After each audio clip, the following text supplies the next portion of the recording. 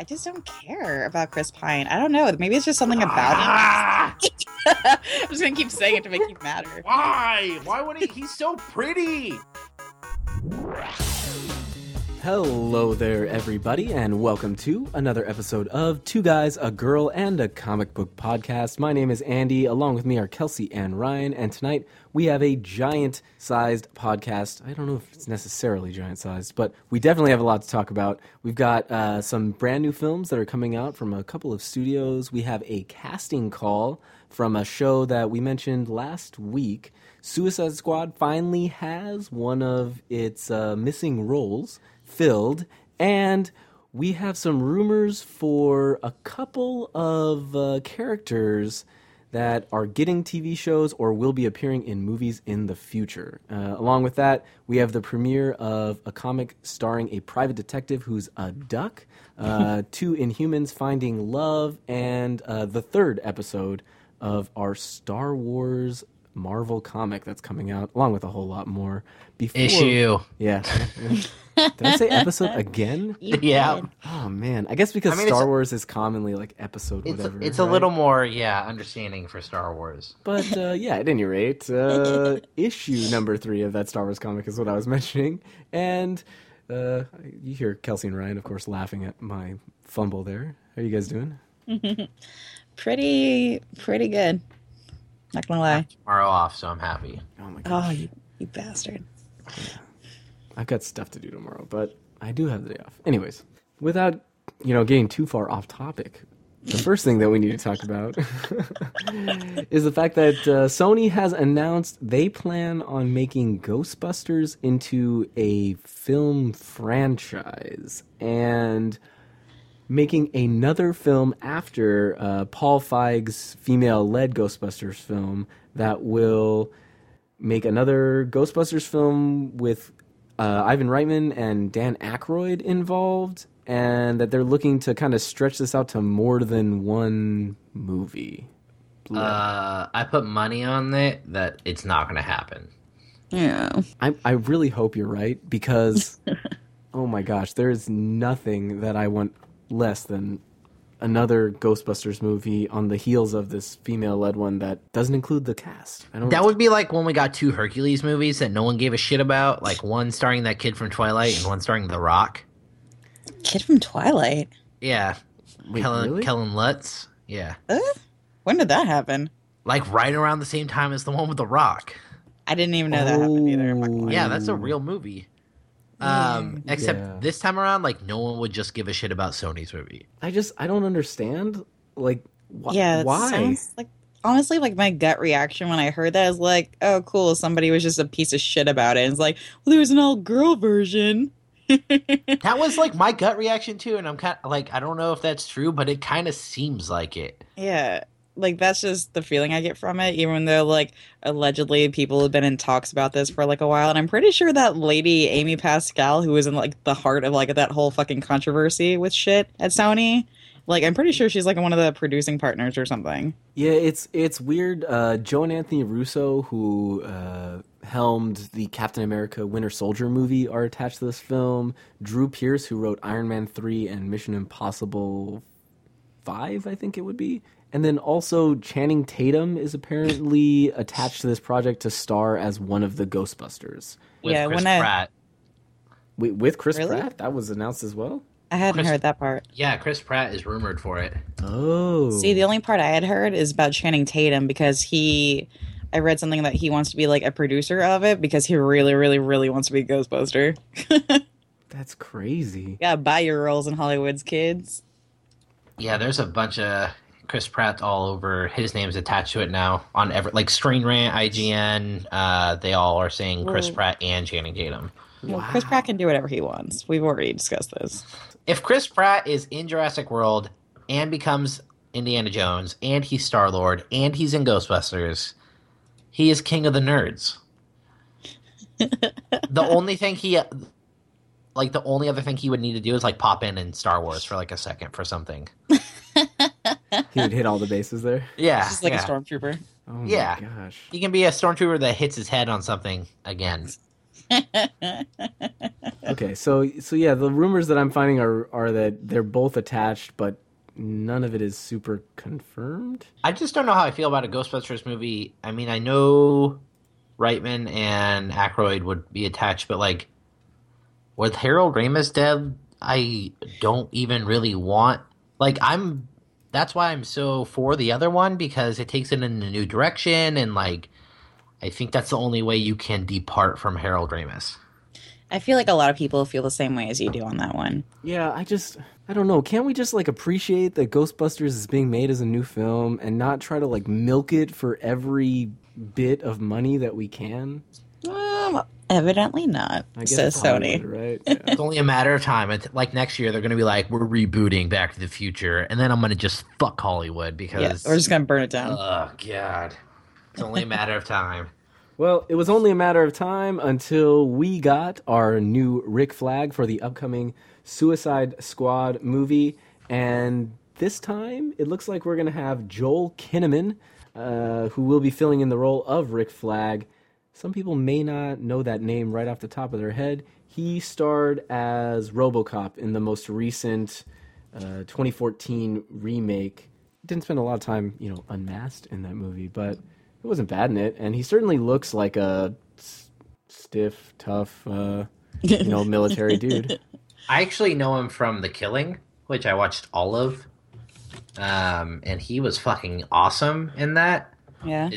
His character made that show. So I was really excited actually when they announced him as RoboCop because I had just finished, I think, like season 2, like binge watching through season 2 or maybe even 3 on Netflix of The Killing. So when Tom Hardy dropped out, which I was very excited about, and then they were saying Jake Gyllenhaal for a while, which I would have been fine with, but I'm also 100% cool with Joel Kinnaman because I want to see him in more stuff. I think he deserves to get like a lot bigger than he is. I'm not gonna lie, I'm on his IMDb page and I've literally never seen anything he's ever been in. You guys never watched The Killing? You didn't watch the 2001's The Girl with the Dragon Tattoo? No. Huh. Interesting. But The Killing is good. I totally spaced on that. I've watched maybe the first season or so. The Killing kind of gave me a bit of a True Detective vibe Really? at times. Not I'm nearly just so as behind on my TV, man. Yeah, it's not nearly as like flawlessly written as True Detective was, and it doesn't have McConaughey and Woody Harrelson just killing it, but it is good TV. Definitely better than a lot of the stuff that ends up on there. It's one of the only AMC shows I could get through because they're such slow burns, but I really appreciated the murder mystery behind it, so I was able to get through the whole thing. Wait, The Killing? Or Yeah, The Killing. I thought that was just on Netflix. No, it's the fourth season was Netflix exclusive, but the first okay. 3 were on AMC. Yeah. Just kidding. Because I was like, I know I've seen it on there. I just never felt the need, I guess. I don't know. I'll look into it. Let's see what's up. Yeah. So, I mean, the thing is, we said it before when we were talking about Suicide Squad. Rick Flag isn't a super amazing, deep character, but we hope that Joel Kinnaman brings some extra spice there because, Don't have to. He's leading the team. Exactly. I think it'll be interesting to see this Suicide Squad movie, what ends up happening with like how the ensemble really ends up working out. Because, like a true ensemble cast where no one really shines rarely happens. So it'll be interesting to see who the kind of people who get a little bit more spotlight out of this are. Mm-hmm. I did read somewhere that the Joker is going to be like scarred up and like bleach blonde hair in the film. Jared Leto's been Leto. fucking tweeting pictures or Instagramming pictures. I don't know, one of those social media outlets. He cut his hair and bleached it. I just want Will Smith at some point in the movie to shoot something, turn around, look at his teammates, and go, "Woo!" That's all Big Willie style. If that happens, then I will completely be fine with the movie. All of a sudden, like the bass line from Big Willie Style just drops in right there. Everybody will be like, "How was the movie?" I'll be like, "I don't know, man. I fucking blacked out when Will Smith went woo. Like I just came everywhere and fell asleep." The most intense orgasm you've ever had for like 2.5 hours. It'll be perfect. Oh, I love it. man. Andy, here's what we have to do. You and I have to make a fake Suicide Squad movie, but make it look super legit. Maybe just like get some like editing friends on it, and have them like piece it together masterfully. And then we're gonna put that scene in there and just show it to Ryan and be like, oh my God, we got this early advanced screener because the podcaster, blah, and just like make up a reason. And so he'll actually think it's happening. I'm sure we All can you like. would need is just the first scene to be him doing that, Exactly. and then I would just black out for the rest It'll of be the like movie. 4 minutes max. Like we could totally do it. Like we know enough creative people. I'm sure that like Will Smith's catalog is large enough that like we can take pieces from his like speaking parts and just have him say Yeah. whatever, right? So It's like like- I wouldn't recognize something from a Will Smith movie. Come No, on. dude, it's like when they I'm gonna use together all those- Hancock sound bites just because. Ew. No, dude, it'll be just like when they cut together like Obama singing one of those songs from all his speeches. Oh, like when he does Rapper's Delight, yeah. Yeah, there's a different one too, like a Taylor Swift song. Or no, he does the Uptown Funk song. Oh, God. It's pretty great. I'm not gonna lie, I enjoyed it very much. well, I would trade like half of the superhero movies we're getting in the next 5 years if Michael Bay would just come out and be like, yo, Bad Boys 3, and then drop the mic. Oh my God, give me back your nerd card. I don't need an Inhumans movie. Fucking Bad Boys 3. You get out of here. We Fucking kidding absolutely me? need Inhumans. Ryan's all like, know Kevin Hart's going to be in that goddamn movie. yeah. I mean, I feel like you've just like Michael Bay has heard this happening. He's like, holy shit, I could do that.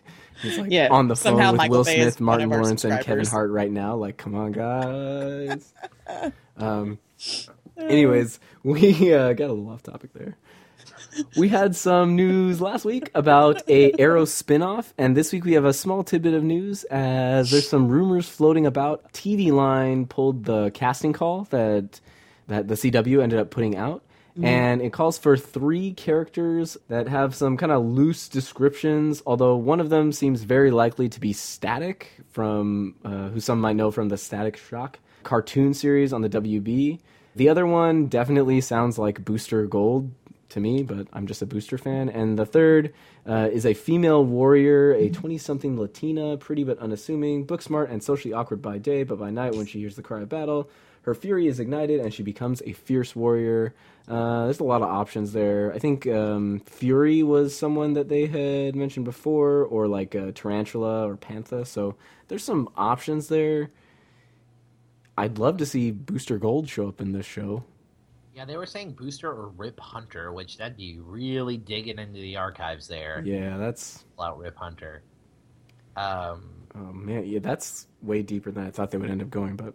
Yeah, and then as far as like the girls that they're like, it could be Panther, and I'm like, yeah, it could totally be this person that was in the Teen Titans in the 90s for like 4 fucking issues, or it could be someone that's a little more relevant. But I mean, you never know. I guess it could be. I'm gonna feel real dumb now if it is. Yeah. They're gonna be like, fuck you, Ryan, it was Panther. We loved Teen Titans in the 90s. I mean...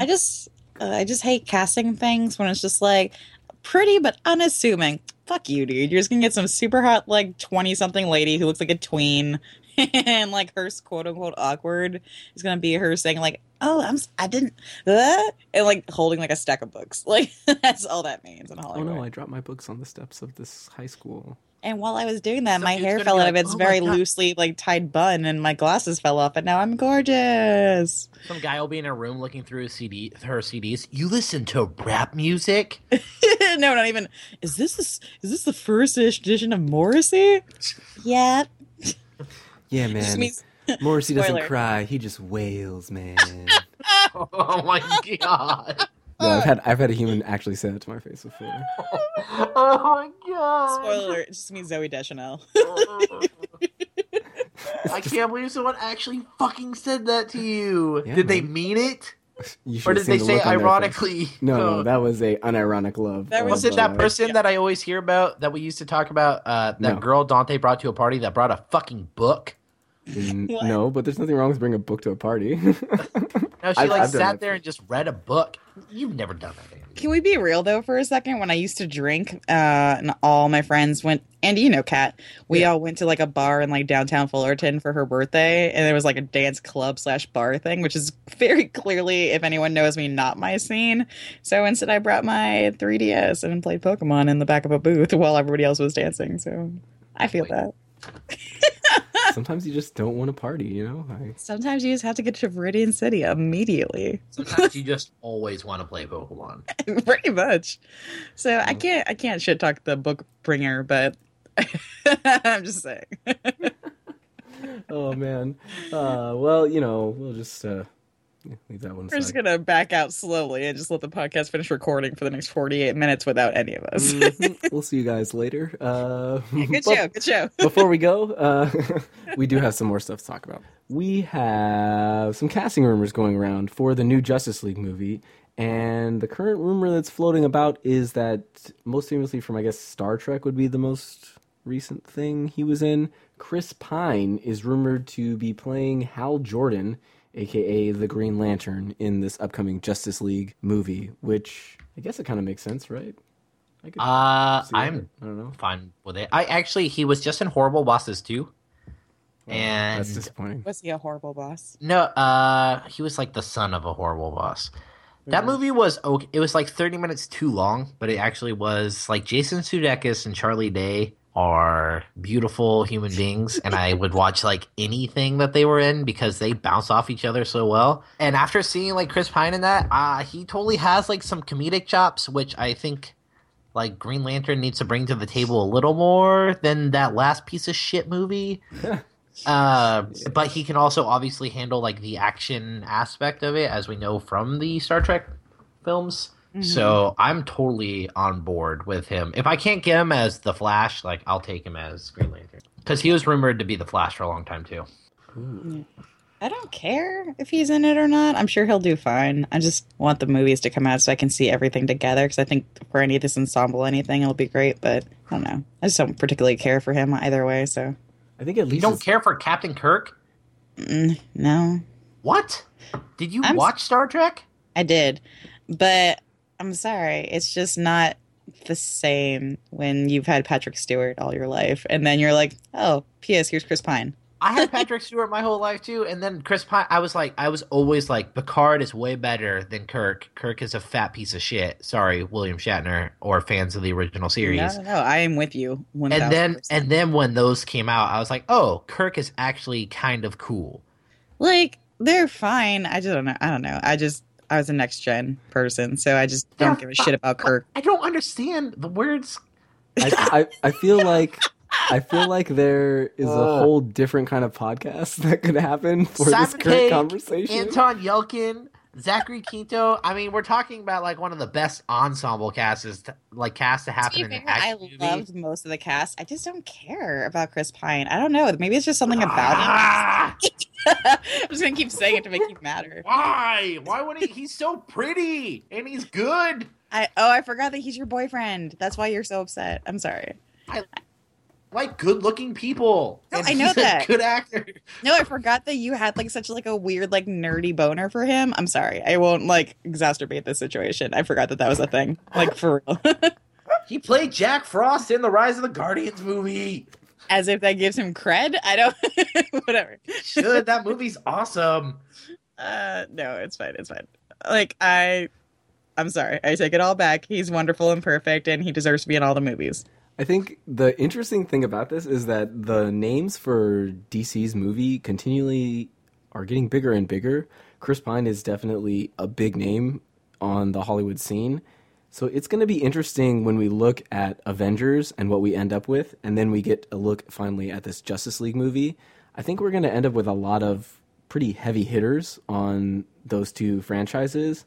And who knows, maybe we might actually see them like be super competitive with each other. You know, I've heard a lot of people who have said that they don't think that the DC movie is even going to sell very well, but I think that it's going to be just fine. I think there's enough people who know who Superman, Batman, Green Lantern, The Flash, Wonder Woman, Martian Manhunter. Okay, I know who Martian Manhunter is, but I don't think there's a lot of people who It'll make a ton of money. I just don't think, like, as far as quality, it'll be better.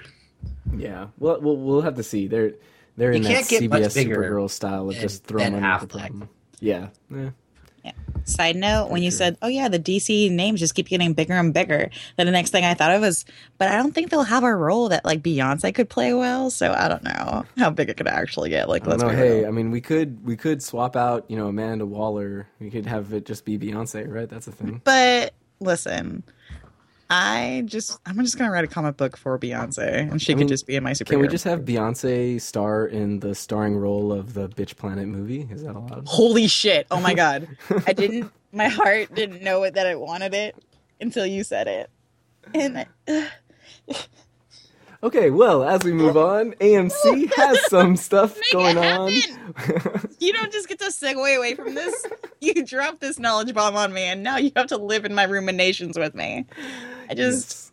Let's write a letter, Andy. Let's write a very strongly worded letter to Kelly Sue to start Well- writing a screenplay. Yeah, I'm sure somewhere in the Milk-Fed Criminal Masterminds production company, someone's ears are tingling and they're thinking about. I mean, Beyonce. frankly, I figured Kelly Sue has already contemplated that possibility. Who knows? But as I said, AMC has an Fine. upcoming series.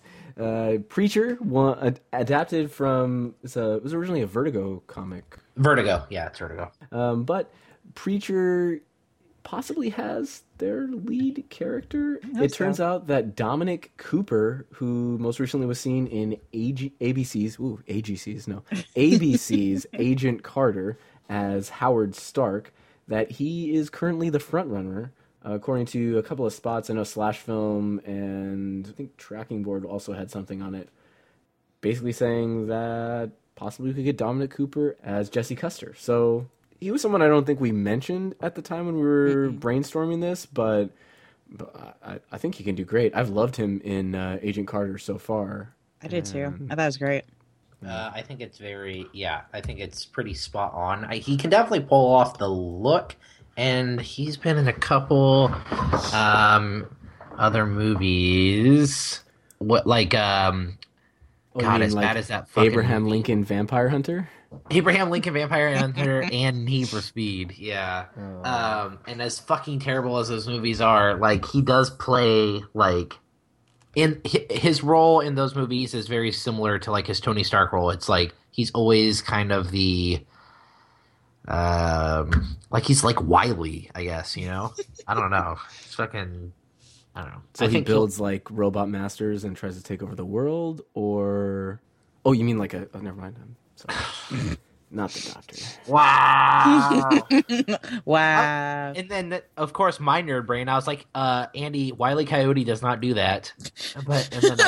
Then I made the connection, and I was Oh. like, oh, yeah. Oh man, apparently he's in this little TV miniseries where he plays Ian Fleming, the guy who invented 007. Oh. What? That's crazy.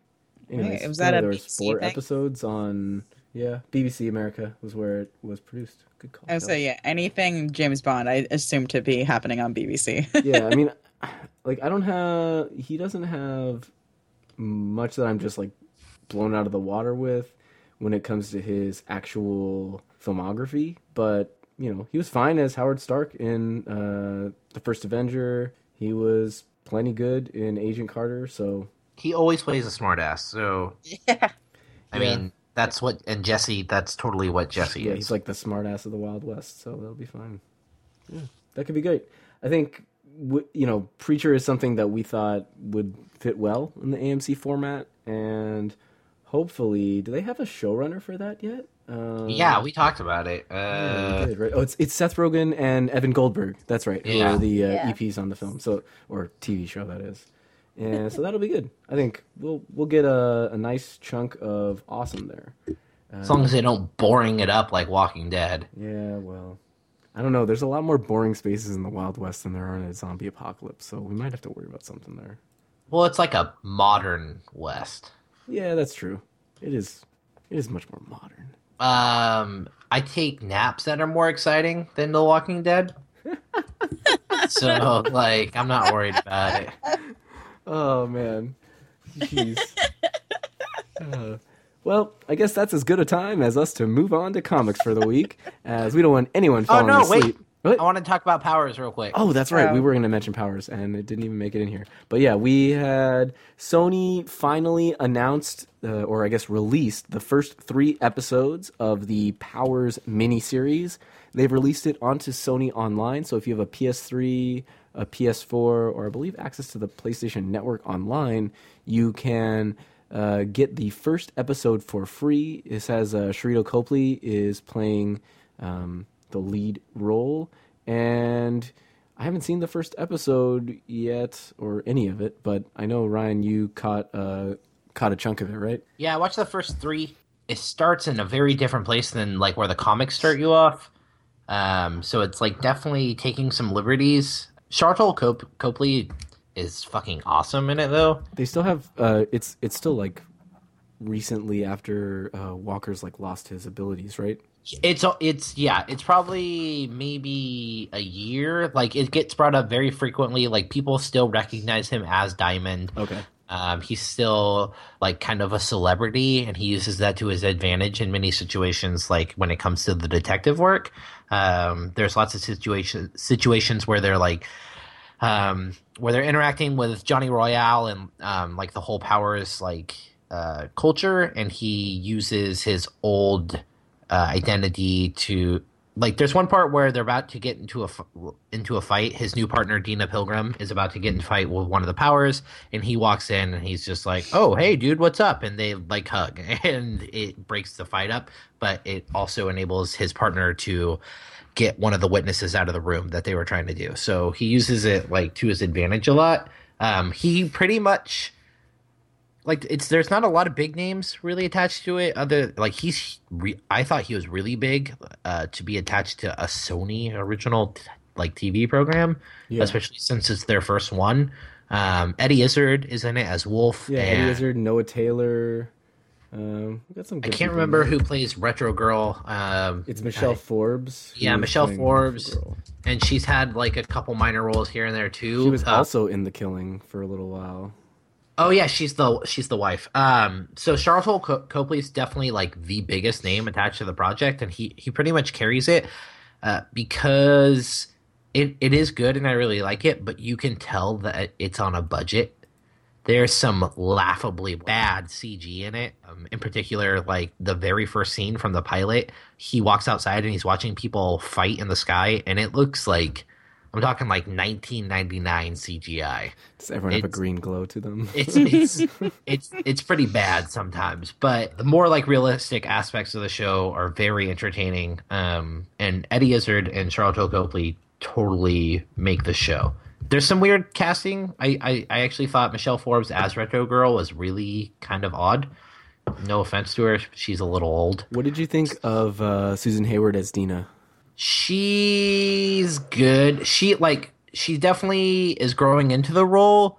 It at first, like, you're not sure if it's her, like if it's her acting in general, or if she's just playing, or if it's kind of like, oh, she's like the newbie, you know, in the Powers Bureau. So like by the end of episode 3, I definitely think she has grown into the role a lot more. I thought the whole season was going to drop all at once. And last night I went and I was like, oh, I'm going to watch episode 1 and like see how I like it. And I ended up watching all 3 episodes, and I would have kept watching if it was going, but it's actually coming out every Tuesday. Yeah, so it looks like we have to wait just a bit. But so they gave us the first 3 to start, and then we're going to get them a week at a time for the rest of the season, which I believe is going to be 10 episodes long. So we've got like 7 more weeks of Power stuff going through. It's a little disappointing to hear about the CG stuff, but you know, as you said, I think the series Powers is much more rooted in kind of the down-to-earth, natural environment that they end up in, and I don't think it needs a lot of necessarily like flashy CG going on or anything like that. So hopefully they can kind of, you know, grow into that role and maybe work with that shoestring budget that they probably have over there. What I do like is just getting the superhero world, like, because you're so used to like the PG-13 superhero world. It's nice to have the world where like there's totally a sex scene with a superhero in it, and then also just to have people naturally saying the F word when things are happening, because that would normally happen, you know, like, you know, it's not like everyone gets zapped with a laser beam and then goes like, ah, damn it. You know, like it happens and they're like, fuck you. Like they're screaming at each other. Like they say fuck a lot, which I don't know. I like the realism of it. Yeah, it's nice to see them kind of take the kid gloves off from time to time. It hasn't happened a lot yet with superheroes, really. Yeah, I mean, I think unless you want to watch that 1999 Spawn movie again. Yeah, I think part of that is the money in Hollywood is always in appealing to as broad an audience as possible. They're always going to push to try and get a PG-13 rating when they could possibly have an R, just because it allows for, the 16-year-old kid to see it without his mom having to know. But, I think this is such a unique launch platform on PlayStation Network. I'm going to be very interested to see how this does the rest of the season, because if it ends up that it doesn't do very well, we may see that like some more of these smaller distribution platforms don't pan out. But God, could you imagine if this does fantastic and Sony has another like release vector for them and they can fund more TV shows, more comic book stuff? I mean, I know we had rumors, I think it was earlier last week, that they're talking about maybe turning Attack on Titan into like a TV show or a movie. And, I think when it comes to delving into that like nerd money, like if you could get they love them that nerd money. If you could get, PlayStation Network, Xbox Live, something like like Twitch TV or something, all of those are very focused outlets. And I think, even though the industry is very much focused on, we want to get as many people as possible and we want to get like, all age groups, I think we're probably going to see some real intense distribution of these kind of things on stuff like PlayStation Network in the future. Hopefully, at least. Well, and we all saw the Daredevil full trailer, right? Oh, yes, we did. Mm-hmm. Yes, we did. Forgot to throw that in the show notes. Didn't put that in the show notes at all, but we can talk about right now how it's 2 minutes of absolute wonder, and the whole time Vincent D'Onofrio is like talking about Hell's Kitchen, and I love the like juxtaposition of like Matt Murdock and Kingpin have the same fucking goal, like the same end game. Yep. But they're doing it differently, and it makes them enemies. And I love that it's almost that's part of one of the things that I really love about Daredevil and the Daredevil kind of rogues gallery and universe is that Kingpin and Matt Murdock really do have kind of a similar upbringing. They both lived kind of to some degree a pretty hard life in Hell's Kitchen, and they ended up getting out of it in a different way. Like, for Matt, he had to, have his dad die and all this jazz happened to him with, getting his eyes blinded.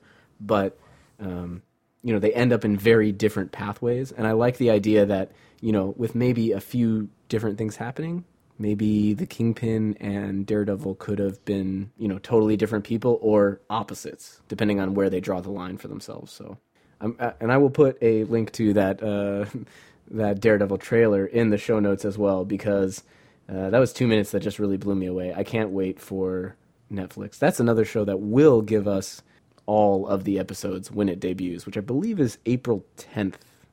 So look forward to that, folks. And now is the time that we can move on, finally, to comics, that thing that we're supposed to be talking about on the podcast, which we usually talk about on the podcast. And this week we have a new #1 that just came out from Image. It's written by none other than the always wonderful Becky Cloonan, and it is called Southern Cross. I felt like the issue did a great job of establishing the world around it. Like I said, written by Becky Cloonan, Andy Bellinger is on art, Lee Lowridge is on colors, and Serge Lapointe is on letters. The text in this book is actually fantastic. And it gives you a lot of background into the story, tells you a lot about Alice, I believe is her name. Nope. Her name is Alex. Alex. I'm sorry. Yeah, and what was her sister's name? Amber. There you go. It took me a second. It's pretty good, honestly. I liked it a lot.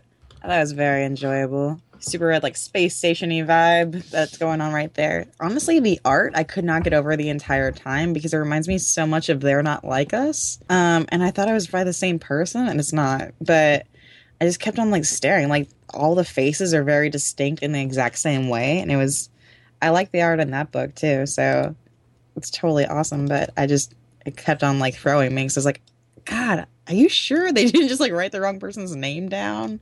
But nope, it is definitely the people whose names you just said that I'm not looking at right now, so I sound like an idiot. Becky Cloonan and Andy Bellinger. Andy Bellinger on art. Yeah, but their styles are really similar. Like every time I look back and forth between the two of them, because I have the other one open now, like it just fucking blows my mind. Yeah, I like any like science fiction story that really gives you kind of a look at the inner workings. There was one panel of here which I just felt gave me a very like Starship vibe. It's page 7 or so. Oh, yeah. when she's being led through the ship by Lore, the doctor, and you get this weird kind of tumbling left to right, right to left flow of the panel that works really, really great. Yeah, I love that page. Like the motion in it, like we talk about that a lot, I feel like, with panel direction, but it's just usually not done really well. And so when it is, like I feel like we just feel the need to like comment on it because it is super easy to follow. And even though like the text goes from like left to right and right to left and all that kind of stuff, like you still know exactly where you are, and it gives you the feeling that you're actually walking through the ship kind of. So I enjoyed it a lot. I thought it was pretty great. I couldn't get into it. Really? What didn't you like about it? I'm not a big sci-fi person to begin with. Oh, that'll probably do it for sure. Yeah, and I feel like I've got so much new sci-fi lately. I mean, like Big Planet to an extent is sci-fi, but also Descender is like heavily sci-fi. Yeah. Mm-hmm. And I'm in the process of like catching up on Saga. So like between Saga and Descender, I'm like, I have my sci-fi fill. Like I really that's all I need, honestly. Like as a comic book reader, I'm like, yeah, with Saga, like I totally get like I get my fill of, this type of sci-fi. Like Saga's a little more kooky, little like crazier. Descender's a little more serious, like a little more robot kind of style sci-fi, whereas Saga's more like alien races and everything. So between the two, I'm just like, I'm good. I don't need any more. So like reading this, I really do like Becky Cloonan. I've read a ton of her stuff. I have her whole True Lives of the Fabulous Killjoys comic that she did with Gerard Way. We all love Gotham Academy. Yeah, Gotham Academy is fucking amazing. American Virgin was great. I just couldn't get into this. And I mean, I'll keep reading it to see if it piques my interest. But not being a huge sci-fi fan, it wasn't for me. Yeah, I don't know. I definitely don't have that problem. It's Ray Bradbury is like one of my first loves, like literary wise. He's all about that sci-fi, so I'm into it. Also on page 19, I think it is, like the artwork on it is just so fucking beautiful. Honestly, it reminds me of one of the splash pages in Odyssey that Christian Ward draws. God, I just love looking at it. Like they have like a couple of splash pages like that where it's just so pretty, and it's just so well drawn. The color in this comic is fantastic. Yeah, I just love the feel of it. To Lee Loughridge. I think there's a lot of little details in here which I really love about any kind of science fiction media. Like there's one point where she has to like swipe a card to get water from the bathroom, which just, I mean, the monetization of your like needs seems very science fiction futuristic to me. Like pay 3 cents to get the life support turned back on in your cabin. I'm sorry, we have not had a response from you. Please swipe your card. Your life signs are fading. But I think there's some characters here that have some definite motivations. There's some weird like dreaming, possibly hallucinating shit going on. So it'll be something to keep an eye on in the future. Another book from Image that we just can't get enough of. So yeah, I pretty much trust Image pretty complicitly when it comes to stuff now. So I'm sure it'll be fine. I'm interested to see what happens for sure. Anyways, we had issue number 13 of Captain Marvel by none other than Kelly Sue DeConnick and Warren Ellis on the writing, David Lopez doing the art as always, and Lee Loughridge again on color. This one is picking up where Captain Marvel was going through the Endless Envelope, which is like a portion of space that does not behave with physics, and throughout the entire ship, not the entire ship, the entire issue, she has like quipping conversations with her ship's artificial intelligence, and it's pretty much the greatest thing in comics. I love anytime, like, I feel like to some degree science fiction stuff lately has pulled this from Interstellar, but I could not get enough of like an artificial intelligence measuring their humor, like 90% humor, guys, or like the percentage amount of honesty that they give you. Like, I love anything when it comes to artificial intelligence in that move, and we get a cool ending to the arc of what was happening with her cat, and she gets to redeem some friends, save some friends, and of course in the end be amazing, awesome Captain Marvel. So anytime there's anything with like ship stuff, Douglas Adams had a book that he wrote with one of the guys from Monty Python. It's called Starship Titanic. If you Yeah. ever get a chance to read it, you should. It's fucking hilarious. But the ship has artificial intelligence in it, but it's really dumb. Like the ship's AI is really dumb. It has. I remember it has a self-destruct countdown, and like every time the whole book almost it's about to like count down, and every time it gets to like 2, one of the characters will notice and be like, "Oh, 400, 399," and then it will start over. And they'll be like, wait, So that's just what I think of every time I get ship AI. So I love it. Anytime Every there's any time- sort of interaction. Yeah, honestly, Douglas Adams is real good at AI in general. Like Everything. in Hitchhiker's Guide, there's Marvin, the super sad android. Yep. Who's my favorite. Rest in peace, Douglas Adams, poor 40 out. Oh. Yeah, 42. That's the answer, guys. But this book was fantastic. Again, some fantastic art. We got to see, Carol solve some problems by improvising, which she does very well. So, Is this the first one that Ellis has co-written? yes, I think the last one he did not. So, but I think He's super into like physics, like all like theoretical physics and like all that shit. So I'm sure he helped with a lot of that. yeah, it looks like he was on at part 1 of this one in issue 12. So he was already kind of like helping on that one as well. So it makes some sense that he came over. I think he is going to be a mainstay on the comic for a little bit. It was very good. So I think it's rare for us to say anything bad about Captain Marvel. Like, Or Kelly Sue. yeah, I mean, both ladies Let's that be we can honest. trust to have fantastic comic experiences. So definitely worth it. Speaking of people that we trust for fantastic comic experiences, none titillate their readers as much as the wonderful and amazing Chip Zdarsky, and he has done it again as he has brought us Howard the Duck #1. And Joe Quinones is on the art, Rico Renzi is doing color. Again, Chip Zdarsky's doing the words, and Howard the Duck is Just so good. So good. in prison multiple times in this oh book. my God. But This whole comic was just fucking perfect. Yeah. Every time I thought, I was like, well, okay, it's probably going to get dumb after this. It never did. It was just so solid the whole way through. And it not only does it do a great job at just being like a well written, beautifully illustrated book, it does a great job at setting up a comic. It introduces you to the main character. It gives us a new like supporting character from the world that is obviously going to be a big part of the comic. And then what I really love is that it carries over the She-Hulk comic that we just lost from Charles Soule. And it brings not only She-Hulk over, but it mentions Hellcat and then also the monkey whose name I can never remember. Hey. Yeah, but it has Hey Hey in it as well, which seeing Howard the Duck interact with any Marvel animals, I'm always a fan of. So, of course, like the setup with Rocket is great. Hands down, my favorite part in the entire comic, though, is when Spider-Man shows up and... Oh my God. Is that when he's crying about Uncle Ben? That part is fantastic, but I love when he says, "Are you 100 years old in duck years?" And then while Howard is talking to him, he's talking to himself, and he's like, "How long do ducks even live for?" And then he asks Siri, "How long do ducks live for?" But the best part is Howard the Duck tries to interrupt and ask Siri as well where Black Cat is, and Siri tries to answer both questions by recommending a pet shop. For what your duck and cat needs.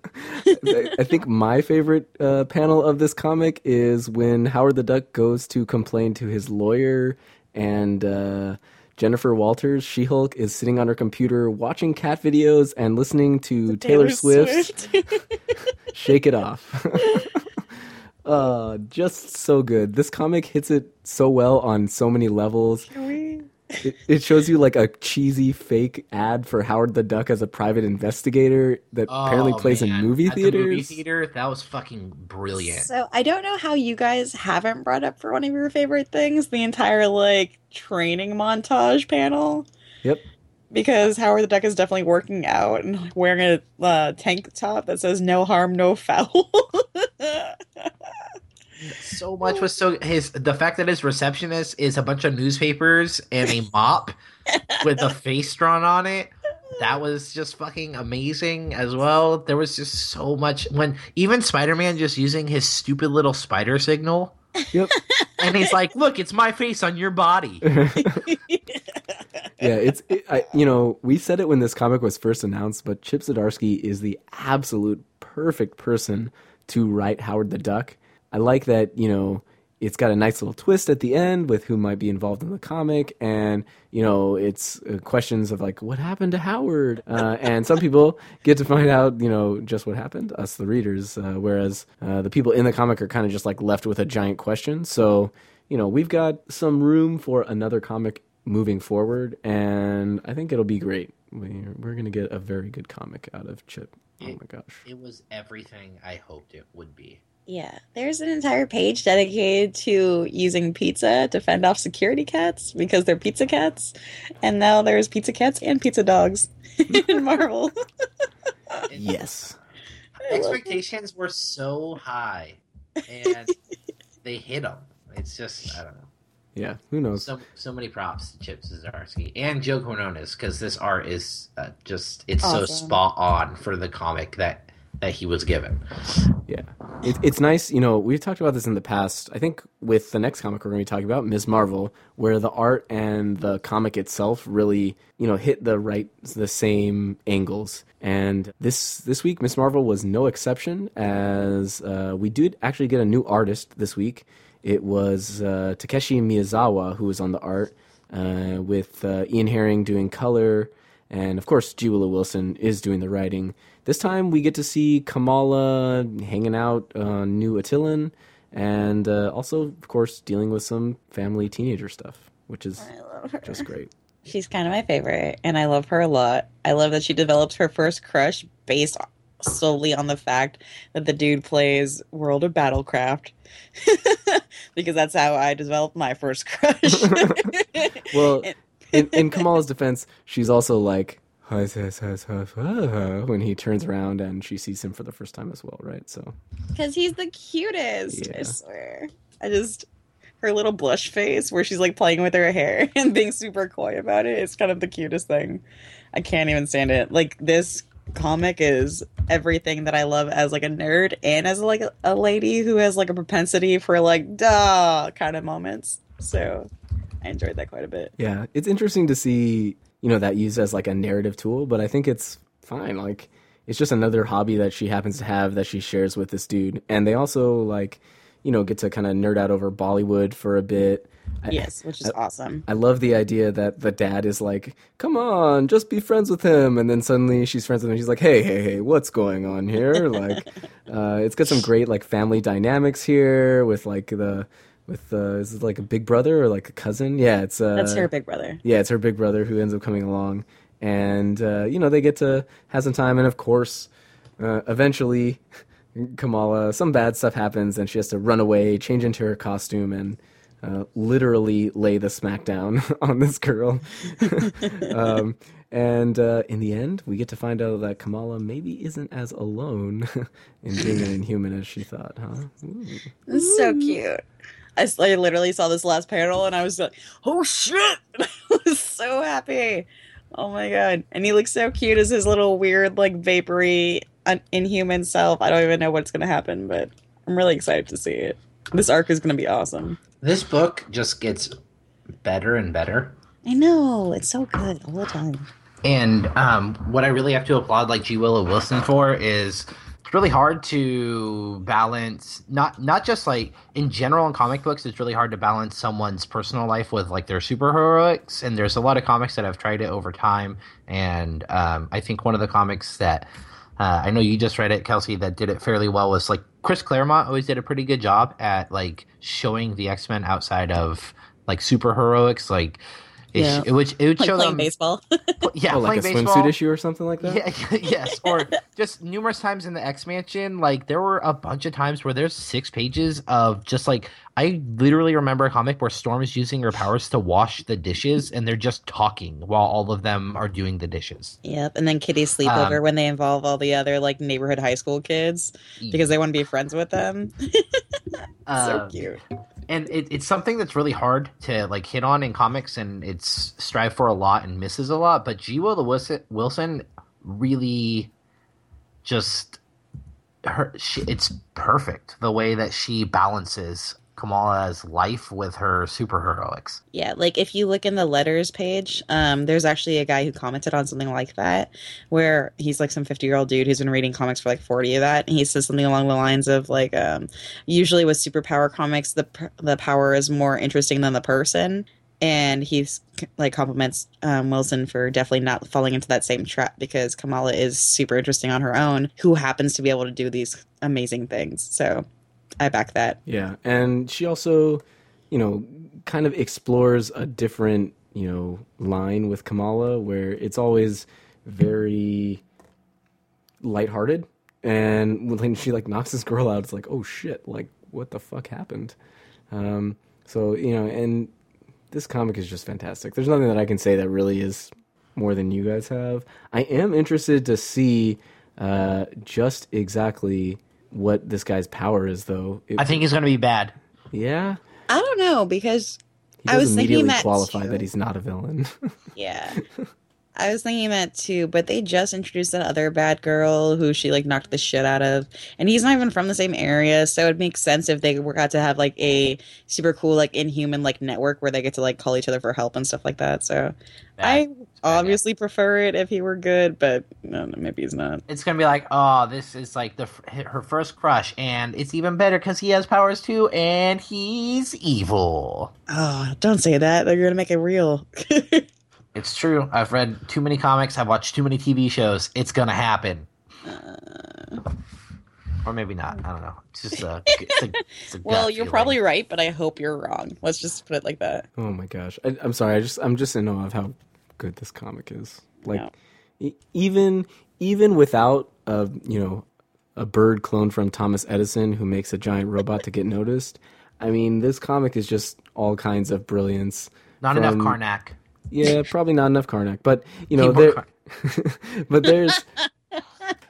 there's definitely there's definitely a tone that's super like lively and vibrant within the comic that I can't get enough of. Speaking of comics that I cannot get enough of, this week we had Star Wars #3, written again by Jason Aaron, John Cassaday on the art, Laura Martin on color, and Chris Eliopoulos on the lettering. And this one puts us smack dab in the middle of that battle that we had been in, I guess it was like 2 to 3 weeks ago when we got Star Wars 2. We've been on the Darth Vader / Princess Leia train as of late, which is also amazing. If you have not heard our review of Princess Leia, you can listen back to the last episode and hear about how just wonderful that book is. Hey, sorry, backtrack. Karnak's dead.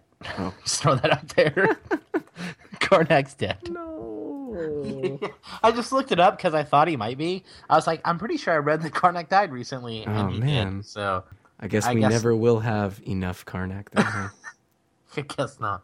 Guess not. Huh? Sorry But to interrupt you. it's all right. It's all good. No, that was an important message, okay? People at home, they need to know They about don't know. Karnak's They current might state. not know. But we get to take a peek at just what happens after the main cast, I guess is what you would call them, are like rolling out in that AT-AT, and we get to see kind of where everyone is. This is a hectic and crazy comic book. So with Princess Leia and Darth Vader, both of the comics, which I did enjoy both of them a lot.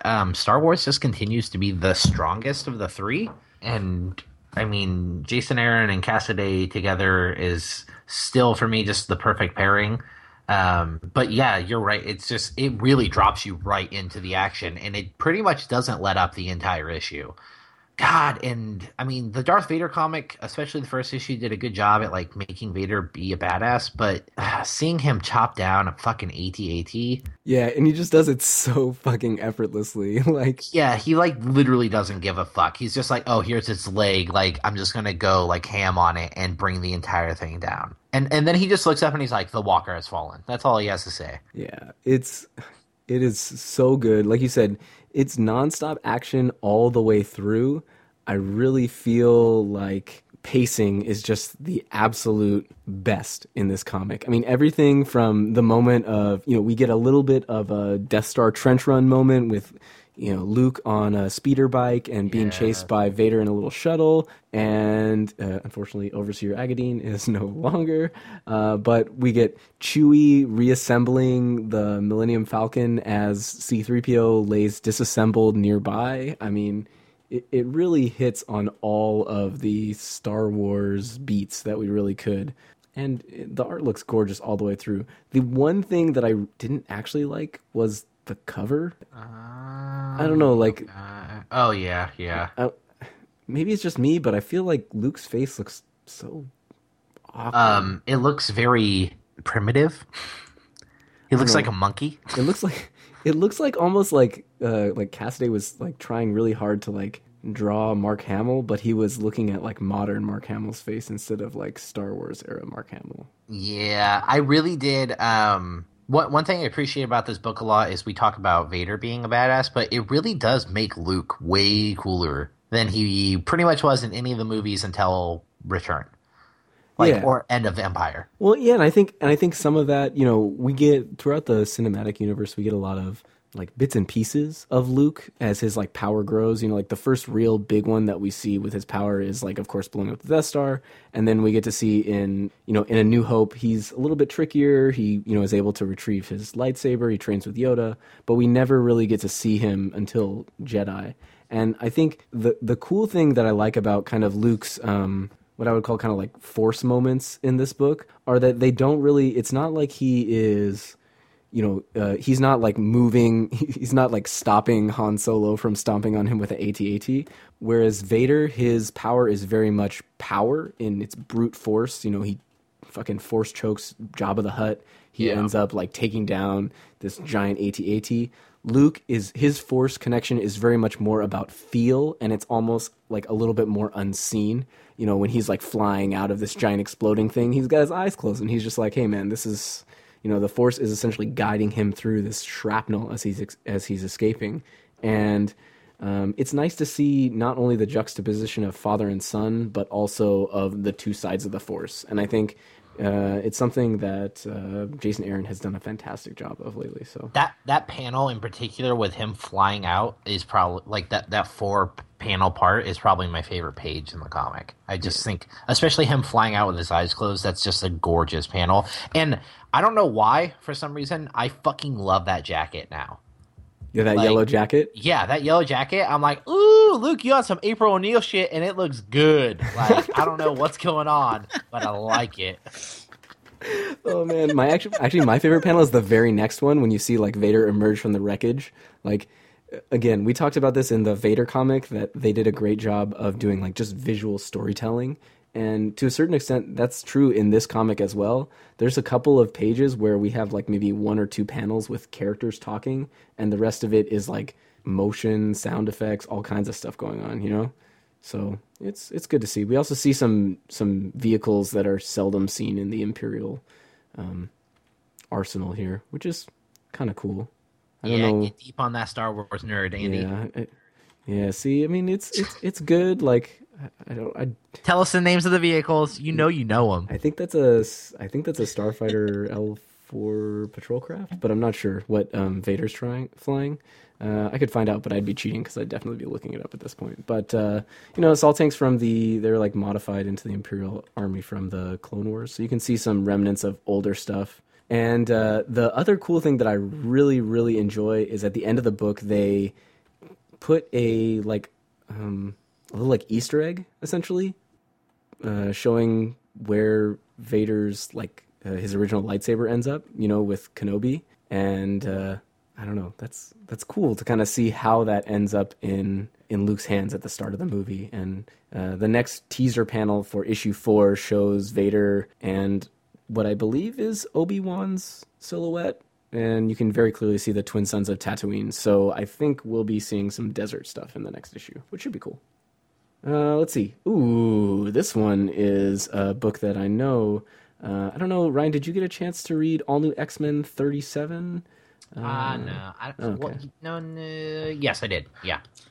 Well, this one is we've got Mike Del Mundo is on the art. He's in the in-between time, they've been kind of hopping back and forth between artists, and I really like Mike Del Mundo's style. It's kind of a little bit grittier than I normally see for an X-Men comic, but it really works with, this one has Jean Grey and Emma Frost traveling to Madripoor, and they get dropped off by magic. And then Emma Frost takes Jean on like essentially a training field trip where she turns off Jean's telepathy. Which I don't think I'd ever seen that done in the comics before. I don't have as encyclopedic an X-Men knowledge as some, but this was a good comic all the way through. It's essentially Jean Grey and Emma Frost gal palling it up, and I like putting young Jean out of her element because to some degree, as ruthless and crazy as Emma Frost can be, she has a serious point. Young Jean, she just don't know, and she's a lot more powerful than she thinks she is. So it's good to see Jean stretch her legs, and I think the thing that really kind of bothered me about this issue was that Uncanny X-Men is written by Bendis as well, and he's going to be leaving. I think he's going to be out of this book also, and I think he's leaving the X universe as a whole. Yeah, so it was such great like conversational like writing. I mean, at one point Emma Frost is like, I really do like her more and more, referring to magic, and Jean's like, she was very angry, and Emma's just like, she's been angry before. It's okay, like, don't worry. But anytime that we can get some more of these like gal pals just hanging out, and I also like a look into what Madripoor has become after Mystique has bought it all out and turned it into essentially mutant drugtopia. Yeah, I like that really the Blob was hooked on mutant growth hormone, so he was even bigger than normal. Yeah, which is actually that's been running for a while. Actually, I think before Dazzler went all awesome and punk, even though we've seen like 3 pages of awesome punk Dazzler total. I have a problem with that, Marvel. Okay, they showed that Blob was the one who was guarding Dazzler when they were extracting all the mutant growth hormone out of her. So, and because of that, he got quite the appetite. So, speaking of mutant growth hormone, I love that on the second page, there's like it looks like a homeless mutant just holding a sign that says, "We'll reveal identity for MGH." Yeah, it's a lot of I gotta say, Mike Del Mundo really knocks it out of the park with this art. He did beautiful. He also did the color. It looks like Marco Delfonso was on color as well, and it just flows really, really great. It's definitely worth a peek for anyone who is interested. This book in particular is awesome because anything that has to do with magic is amazing. Because anybody who can go into like a weird sorcery hell limbo for like 7 years and age oddly and then come back after seeing like her friends die, the bad portions of it inside of her and keep it all under control. Yeah, cool. Like obviously clear badass. Emma Frost, for as much shit as a lot of people talk on her, is kind of great, especially with younger mutants, because she always plays like the house mother, same way that she did when she was in oh my god, the Manhattan Academy. Oh yeah. Yeah, because she was kind of like the den mother of that one too. So she played like the Xavier of the Manhattan Academy, and she like is like self-serving as she is most of the time. She always gives a shit about younger mutants. So I like that quality about her. And so whenever she's in a story arc that they get to play that up, I think it's pretty great. That was actually like her big turning point in comics too, because she was just a straight up baddie forever, and like in Hell. Yeah, because the Hellfire Club. Yeah, and but then she formed the Hellions. And like it was to oppose the New Mutants, and she actually bonded with them, and like she gained feelings. It was like the Grinch when his heart grew. Yeah, I love her. I love her a lot. One of my favorite kind of Emma Frost arcs as of late, and I guess it's kind of continued here in the all new X-Men book, is her getting to spend some time with the Stepford Cuckoos and like them all like sharing a hive mind and being like psychically connected and stuff. And I love the fact that, you can see that the three girls are very attached to Emma. And then at one point they all kind of splinter out, like 2 of them dye their hair. And, it's just a cool thing to see Emma, like you said, be kind of like the mommy.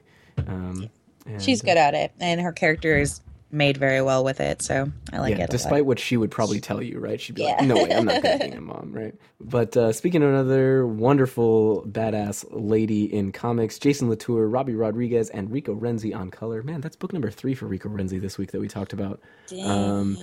Spider-Gwen number 2. I thought we would get Silk number 2 before this, but hey, lo and behold, I'll take another Spider-Gwen book. And this one opens up with Gwen singing to herself in a giant trash barge where she's woken up by none other than Spider-Ham. I love Spider-Ham.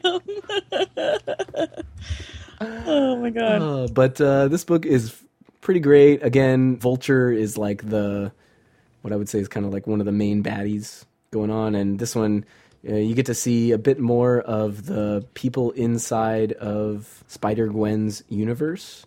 You get to see Daredevil, I think, right? Yeah, we get to see a little bit of or I guess Matt Murdock. And, I don't know, any book that has Spider-Gwen in that fantastic costume, I will just read. I wouldn't even care if it was written by he who was not to be named, but I would still read that book. Oh, you're the worst. I'm just want to saying, have this pretty of art, that's for sure. it definitely wouldn't, but I said he would be writing it, not drawing it. Come on. Yeah, I know we've been talking a lot more about like art and just illustration, and we've been getting better at just mentioning everyone who's involved in the comic. But Rico Renzi, the colors on this comic are fucking gorgeous. Yeah. They're just amazing. I love the really bright pinks, like the brighter pink on top of like other pink. And like he uses it for the skyline, for the New York. The green that's always around the Vulture is another color that like really stands out. I like the backstory that we get a little more on. We get the lead in to the backstory with Spider-Gwen and her dad, and she like he obviously knows that she is Spider-Gwen. 2 big things though that I really appreciated: Frank Castle being just a cop was awesome. And it's barely mentioned because Matt Murdock, this universe is Matt Murdock, who is a total evil, fucking crazy badass, says, what does he say? He's talking to Wilson Fisk over the phone. Message received, Detective Castle. Yeah, there you go. And so that's just like we see Castle for one panel, and then he says that. So, but just like in the last issue where we see that Ben Grimm is a beat cop, like we see that this universe, Castle's just a detective, but the entire 2 pages with Murdoch, he is terrifying. Yeah. I mean, I think, to some degree, this talks to what we were talking about with the Netflix Daredevil, right? Where Matt Murdock is a lot closer to maybe getting into that gritty, evil side of things than he thinks. I do like the fact that Frank Castle as not Punisher, as detective, it threatens to he just rips out his gun immediately when he's interrogating. Is that Fisk? Yeah, it's Wilson Fisk. Right? Yeah, and it's cool to see the extra elements of this thing get kind of pulled out, and we get a bit more on the Mary Janes. We also get to see that there's apparently Felicia Hardy has the Black Cats as well as a band, which is going on, which is pretty cool. I also failed to mention Spider-Ham critiquing the way that Spider-Gwen saved herself. He's like, hey, a web shoot would have hurt less, right? But, it's very much a good thing. And I hope that we'll get some more of the Spider-Verse bleeding into this comic, because I want more Spider-Man. I love Spider-Man being her just imaginary guide. Yeah. Super cute. Also, when he's eating a corn dog and she gets grossed out because she thinks he's being a cannibal. And when he calls her Gwen's-Day. He also calls her something else, too, that I was looking at because I thought it was super adorable. Upsy Daisy Lady Swayze? Yeah, there's that one, for sure. He also says the Vulture's getting a wazy. It's funny because if I had told anyone, I was talking to someone at work today about this comic, and I was like, yeah, I think my favorite thing about it is that Spider-Ham shows up, and they were like, what, Spider-Ham? Really? And I was like, yeah, I've kind of grown to really like him. The Spectacular Spider-Ham? God.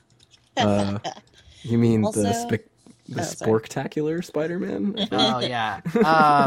And in the panel, I was just looking in the panel where she's laying on the couch. if you look on the ground, it looks like they're playing N64. I just wanted to point that out because there are some very particularly shaped controllers on the ground there.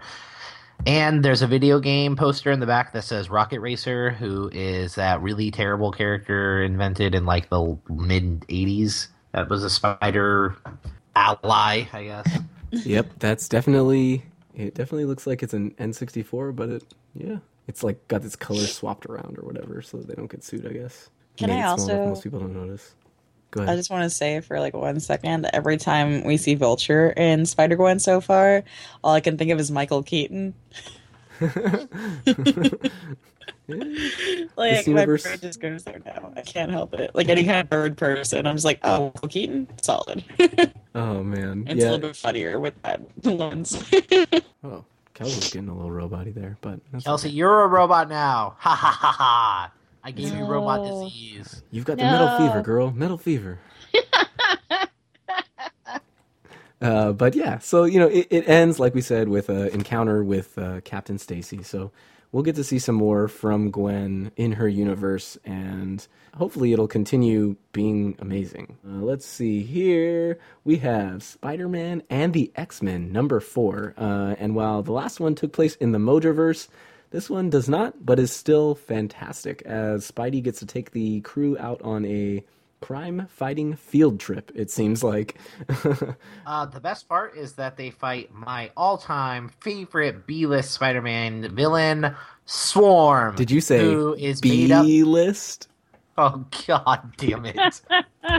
That's my fucking fault. You're my favorite.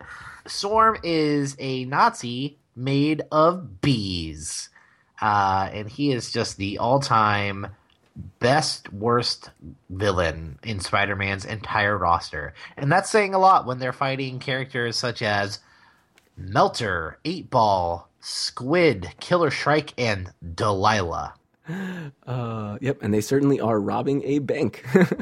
But I like, we get to see, again, we get each of these characters in the team get to kind of have a moment in the sun, so to speak. The book is largely about a science competition between Peter Parker and Hank McCoy with X-Men as team captains. And I think my favorite part about the whole science competition is when Herman Glob is like wandering around the campus and he's like trying to like look around and find something, and he looks in on Beast's like team of students that are helping him, and Beast is like doing all the work and berating them that they don't know what they're doing, whereas like Spider-Man has like delegated out all the abilities and is like, being a good leader, whereas Hank's kind of being a pretentious dickbag, which is kind of Hank.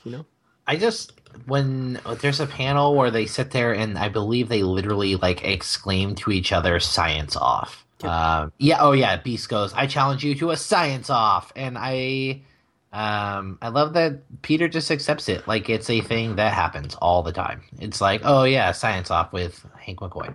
I love that because people often well, I guess not super often, but often enough that I notice it, that people forget that Spider-Man is like a fucking genius and, definitely able to... No, that's way more often than like it should. Yeah, right? Like, Yeah. people totally forget, especially I think some of that is in universe. People just are like, oh, he's that wisecracking teenage Spider-Man. Like, no one knows who he really is. So, but, too often he doesn't get enough love. And also Shark Girl gets some serious play in this comic, which is fantastic. It's a great little like team building exercise. I like when they kind of go into like the ethics of telepathy and who's allowed to read whose mind and stuff. I love anything when it comes down to like kind of the unwritten rules of superpowers. And in the end, it appears that Deathbird has a Symbiote attached to yeah, her. a Venom symbiote attached to her, and it looks like some of the Brood as well are symbioted up. So this interdimensional portal that Beast's team has assembled has definitely brought more than the Spider-Man and the X-Men were looking for. So even though Spider-Man and the X-Men #4 was a great kind of like run through the park, we also had a few more things this week. Superior Iron Man #6 got us to see what initially I thought was the softer side of Tony Stark, but turns out he's still an asshole. What a surprise. This one involves him kind of having it's like Kid Abomination, right? That's his Yeah, name? pretty much. It brings him to work at Stark Industries, and what a surprise! Kid Abomination goes crazy, and yeah, it's gets a little out of hand, I think. So I mean, I kind of keep forgetting that Tony's still affected by Access, and the inversion. And I mean, it's him and Sabretooth are basically the main two people because who gives a shit or knows what Havoc is doing? I don't know. But yeah, so like they're the main two people, and I keep forgetting because I feel like mostly I keep forgetting because in the other Avengers book, like Jonathan Hickman's like, nah, I don't give a shit about that. Hickman has very, very much moved on to like the World's End storyline. He's like, Yeah. "Nope, that's just what we're doing, guys. Like, don't worry about the rest of that." So it doesn't matter at all. So I keep forgetting because there's so many damn Avengers book every week. So until like Superior rolls around, I forget. But I really enjoyed this issue because he kind of gets his comeuppance a little from Pepper, which is great because he's basically trying to buy someone out, or he's at a meeting basically, and Pepper beats him at the business side of Tony Stark. Which he's definitely not used to. And then at the very end of the issue, she just starts throwing all of his old armors at him, which is going to be a fun read, I'm sure, next issue. Yep, it is. It's crazy to see Pepper at odds with Tony so hard, but at the same time, it's not. I like the fact that Pepper just like buys out Tony at one point. She's just like, "Yeah, I'm really good at running this company, Tony, and please leave." It's like she buys out Stark Resilient, and she's like, "Yeah, I own 54% of it, and I took Stark out of the name." Technically, Tony did that himself because he was like, "I've got other things to do." But it gets to be some pretty interesting stuff going on here. Pepper has rocket-powered high heels, which is certainly a thing. And That's I think a thing. Yeah, Superman. I think Superior Iron Man has been consistently, I think, better than expected. Until Pepper showed up, this one was a bit of a disappointment to me, but it turned out to be pretty fantastic. So I don't know. I really enjoyed it. Let's see who's doing the writing on that? It's Tom Taylor, Laura Braga on art, and Guru EFX is on colorless. Oh, I think that's like a nod to the actual canon of the comic. Ooh, and Kells, Mike Choi's on the cover art for this one. Yeah, my Didn't boy. even realize that, but it looks gorgeous. He can do no wrong, so Speaking of gorgeous cover art, and this one comes from someone who we probably expect it from, Thor #6 came out this week. Love you forever, Dodderman. Yes, we finally got back Russell Dodderman. This time he did the art and the cover. He's literally gone for like one issue, and we were just total crybabies about it. No, we complained about it in both issues. We were like, God, why can't we have Russell Dodderman? We were just so frustrating. About It's before Thor. If you were like Russell Dodderman, I don't know who that is. He works for Marvel, cool. But now it's like, oh, Russell Dodderman is. I would put him like top 10 artists right now. Well, I knew him from Cyclops from that run, but this is just I can't untangle him from Lady Hammer Pants in my brain. Yeah, it's pretty fantastic. I like that we get this issue. We get a kind of a look into what is his name? Adario Roxon? Yeah. Mm-hmm. Yeah, Adario. I think that's his name. Anyways, but the head of Roxon, who is also part demon minotaur, which we found out at the beginning of this run, which is pretty great. I love his origin story. I like the idea that Malekith points out that like, hey, sometimes magic has a pretty weird, crazy cost, and maybe you should be careful. He also does like the most cruel and grim fucking thing ever to the people who fucking beat him. Yeah. We get some real dark. We get again some crazy, glorious Russell Dodderman art. Like all of this stuff when we get to Asgard and we have the Odin Son and Heimdall talking together by like the Rainbow Bridge is just so gorgeous. Like, dude, Heimdall has never looked cooler in a comic book. Like this, and is he was literally played by Idris fucking Elba. Yeah, he looks cooler here than when Idris Elba played him. Yeah, God, like so the panel when Heimdall is like essentially like whipping out the Rainbow Bridge and it's like slowly like forming out. Oh my gosh, Kelsey, that's a different kind of comic, okay? Strictly for mature readers. Okay, you can keep your Idris Elba fic to yourself. props to Matthew Wilson, the color artist on this one, Yeah. because Russell Donnerman is a fantastic artist, and we can't like talk about him enough. But particularly this Asgard stuff, the colors are just beautiful, especially just that one panel you just talked about, Andy, with the Rainbow Bridge coming out. Yeah, it's on like page 6 or 7 or so. Straight up beautiful. And then that when looking inside of Heimdall's helm too, like it's just, ugh, I love it so much. Yeah, I like the, you know, I like that Thor, of course, he's like, come on, old buddy, can't you just tell me who Lady Thor is? Come on. You know, and he's like, oh, you know, there's other things worrying, but Thor proceeds to like punch, kick, kill, and maim his way through enemies while talking to himself about who Lady Hammerpants just might be. Also, can we talk about the introduction of Lord Thunderbridges? Oh yeah, Because Jane Foster is everything. Oh man, that was such a sad fucking page. I know. His like Thor's like the whole thing sad seeing like Jane so sick. Thor's face after she hugs him is just it kills me because it's like right there without any words.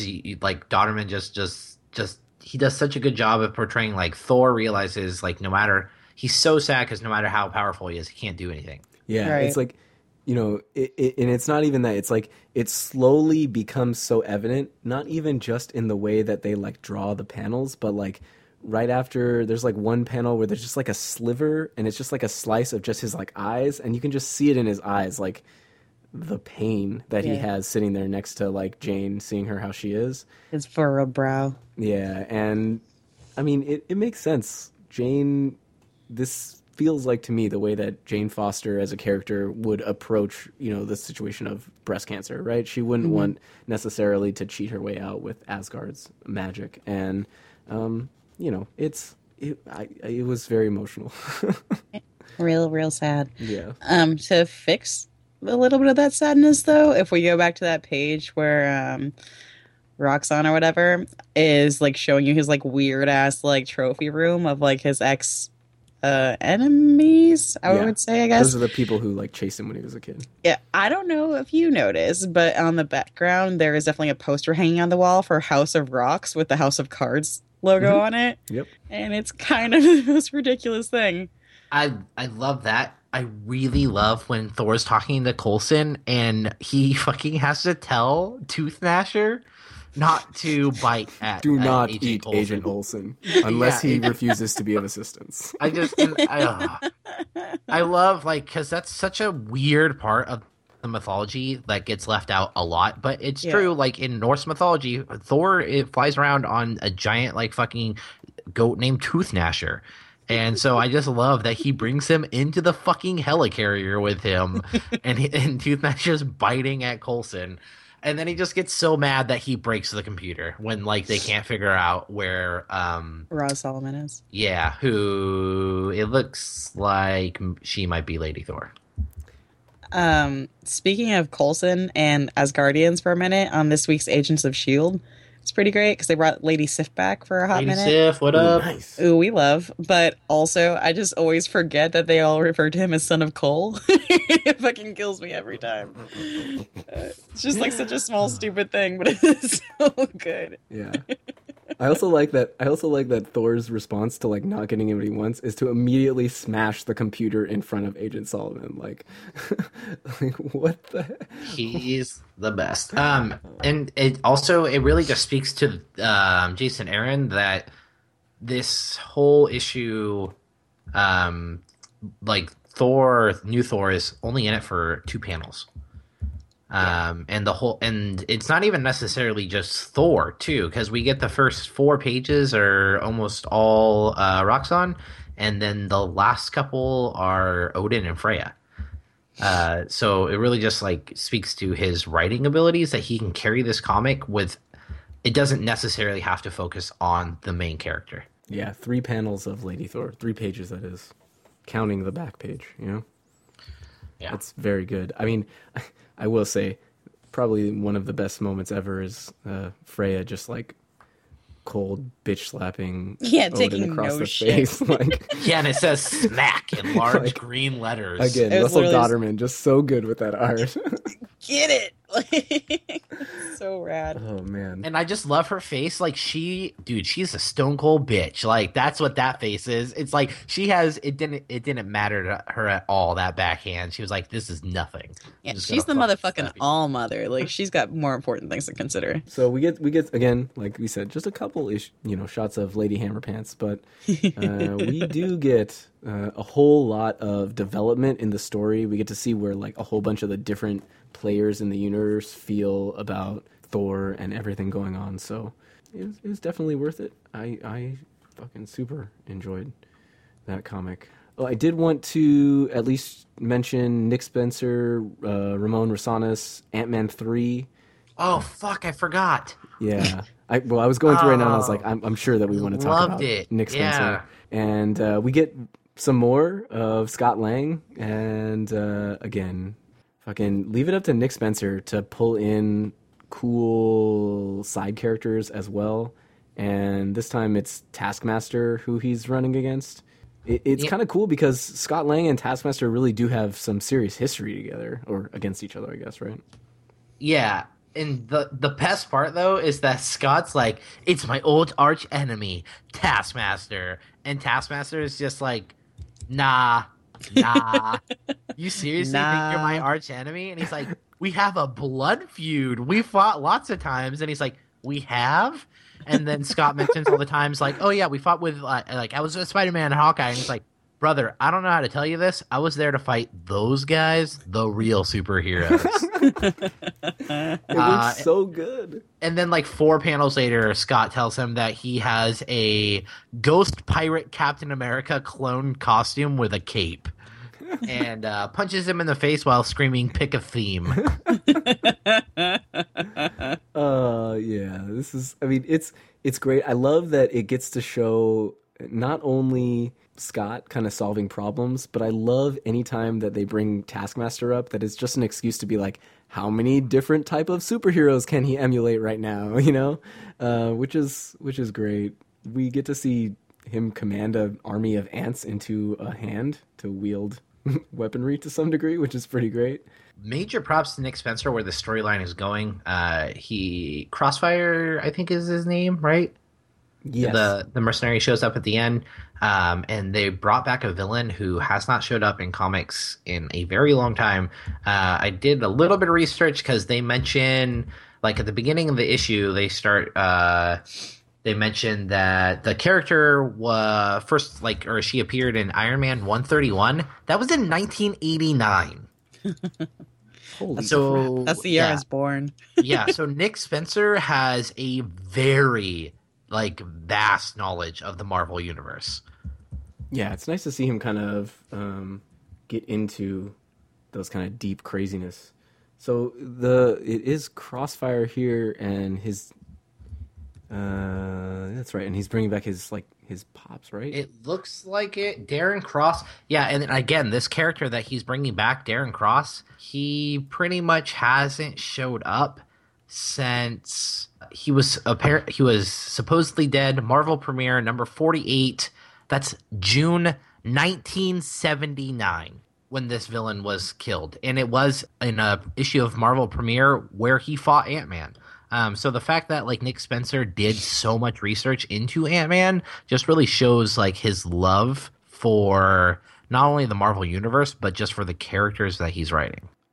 Yeah, and I think again, Darren Cross was involved in saving the life of Cassie in the old continuity as well. So Nick Spencer's doing a great job of kind of pulling from all areas to end up with a comic that has been pretty fantastic all the way through. Last but not least, there's a book from Casanova, or not from Casanova, from Image Comics called Casanova Acedia. This one is written, of course, by Matt Fraction and drawn by Fabio Moon. Gabriel Ba also helps out on the art, and Michael Chabon is helping on writing as well, for the little bit at the end. And I love this issue, because it's Casanova, and B, because the colors, again, are just so vibrant all the way through.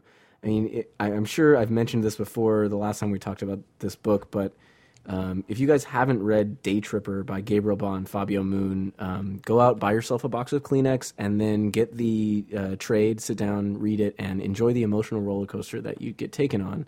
It's very clear that Gabriel Ba and Fabio Moon are just so on it when it comes to art, and their art style is so vibrant, so lively. Even like a tiny, small panel just has so much motion inside of it that it looks fantastic. We get a nice little story arc. If anyone read the original Casanova books, you'll appreciate kind of getting another look into Casanova Quinn and or Cassidy Quinn, that is, and finding out just what's happening with this crazy, crazy fucking world. It's great. I loved it. And just real quick, it's Chris Peter on the colors. So ooh, okay. yeah. So props to him. But I agree. I mean, we obviously love everything that Matt Fraction touches. Everything he touches turns to gold, except Satellite Slam. Sorry, Matt Fraction. But just couldn't get into it. But yeah, Casanova's a great book. I really do think it helps to read the earlier Casanova to understand what the fuck is going on here, because you can still enjoy the comic, but there's definitely going to be a lot of stuff that does not make sense unless you've read like the prior stuff. But Fabio Moon and Gabriel Ba they don't do a lot, and it's a shame because when they do, it's so good. It's a masterpiece, and I agree. Day Tripper is one of the most underrated and one of the most beautiful like things I've ever read in my life. So yeah, and them on any book is always going to just keep me absolutely fascinated with it. I don't even have to read it. I could just look at the pictures and fall in love with everything. It helps that Matt Fraction and the Michael Chabon, who of course wrote Cavalier and Clay, are writing, so that keeps me interested as well. But yeah. I just can't say enough good things about the creative teams that are tacked onto this book. Yeah, let me just take a second to say that Michael Chabon is amazing. Any writing that he does, I pretty much have enjoyed very thoroughly, including in comics with Casanova and stuff like that. But he's one of like the only, or not one of the only, but like one of like the more prominent like Jewish voices in any part of literature right now, which is pretty great. So yes, please read this. It's awesome. Yeah. And then go read his books. Yes. Support literature, please, God. Yeah. God damn it. I just don't want books to die. Yeah. I also don't want books to die because I'm a creative writing major and I would like to write them and sell them to you for money one day. So please love books, guys. Please read. It's I will say that when we first talked about Casanova Acedia 1, I said that, you don't really need to know like the previous stuff, but Ryan's right. Like, especially in this book, in the first one, you could kind of follow the bits and pieces that were going on. You could be like, oh, okay, cool. This is Casanova Quinn, and, he works for Mr. Boutique, and this is the things that happened. But as soon as you get into this book, it's like, whoa, there's like a whole bunch of stuff that if I hadn't read Casanova, I would be super lost. So sorry, guys, you'll have to go back and read the excellent comic book Casanova by Matt Fraction and Fabio Moon. I know it's a serious chore. There's a lot of good comics out there, but, it'll be worth it in the end. It really will. Yes. Is that on Comixology? Can we pimp that? Ooh, I think so. I believe so. I also saw recently that Scribd is a subscription-based service. Recently started holding a bunch of comics as well. So I think it's like $9 a month for Scribd. If you guys are interested in that, I'll put a link in the show notes as well. So if you guys can Casanova Volume 1 Luxuria Complete Edition is available on Comixology for $19.99. Oh my god, what a deal. $20. Yep. So good. But yeah, so if you guys want to explore more of the universe of Casanova Quinn, please do so. I'll be signing on for the rest of this book because, again, Fraction.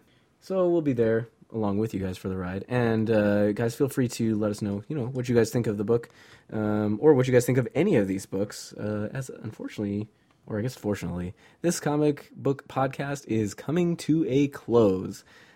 We are all out of news to talk about this week and all out of comics as well. If there's anything that you guys feel that we might have missed, please feel free to tweet at the show at 2G1G Talk Comics or email the show at 2guysandagirl.talkcomics@gmail.com. We'll be more than happy to get right back to you. We might even answer your question on a future episode of the podcast. For us, Ryan and I may have a special ancillary episode of Two Guys and a Girl Talk Comics where we bring in someone who isn't as cute and gorgeous as Kelsey, but his hair might be sort of getting there. We'll see. Am I getting replaced? But it would be this is our way of letting you know that you're getting kicked the fuck out. Is this how we find out that you're leaving me? Read your group messages. Jeez. We just might be actually doing something because Ryan and I were talking, and we've really dropped the ball on covering a lot of the stuff leading up to Battle World and Convergence, and we know that Kelsey is not really interested in dealing with going deep on those giant events, so we may be enlisting a mystery guest to help us sort through that pile of quality comics and totally not bad things. Totally not bad things. But at any rate, guys, thank you so much for listening to the podcast this week. My name is Andy. Along with me has been Kelsey and Ryan. We are Two Guys and a Girl. Now available on iTunes. Yeah, we are Two Guys and Girl Talk Comics. You can find us on iTunes now by searching Two Guys, a Girl, and a Comic Book Podcast. We are located on there. We've already seen a huge jump in some of the listenership in the last episode and some of the previous episodes that have been provided through the iTunes site. So if you love the podcast, it would be awesome for us if you guys would subscribe to the cast. If you feel compelled to, we'd love to hear some feedback from you guys, either through the email or putting up a review on the iTunes site as well. We'd really appreciate it. So until next time, guys, thank you so much for listening and enjoy your comics. To hear more of Two Guys, a Girl, and a Comic Book Podcast, or to share your thoughts and comic recommendations, follow us on Twitter at 2G1G Talk Comics. That's the number 2G, the number 1G Talk Comics. Or if you'd like to email the show directly, you can do so at 2guysandagirltalkcomics@gmail.com. All letters this time. As always, you can find more episodes of the show by visiting our Podbean at 2guysandagirltalkcomics.podbean.com. Once again, thank you guys so much for listening to the show, and we'll see you next time.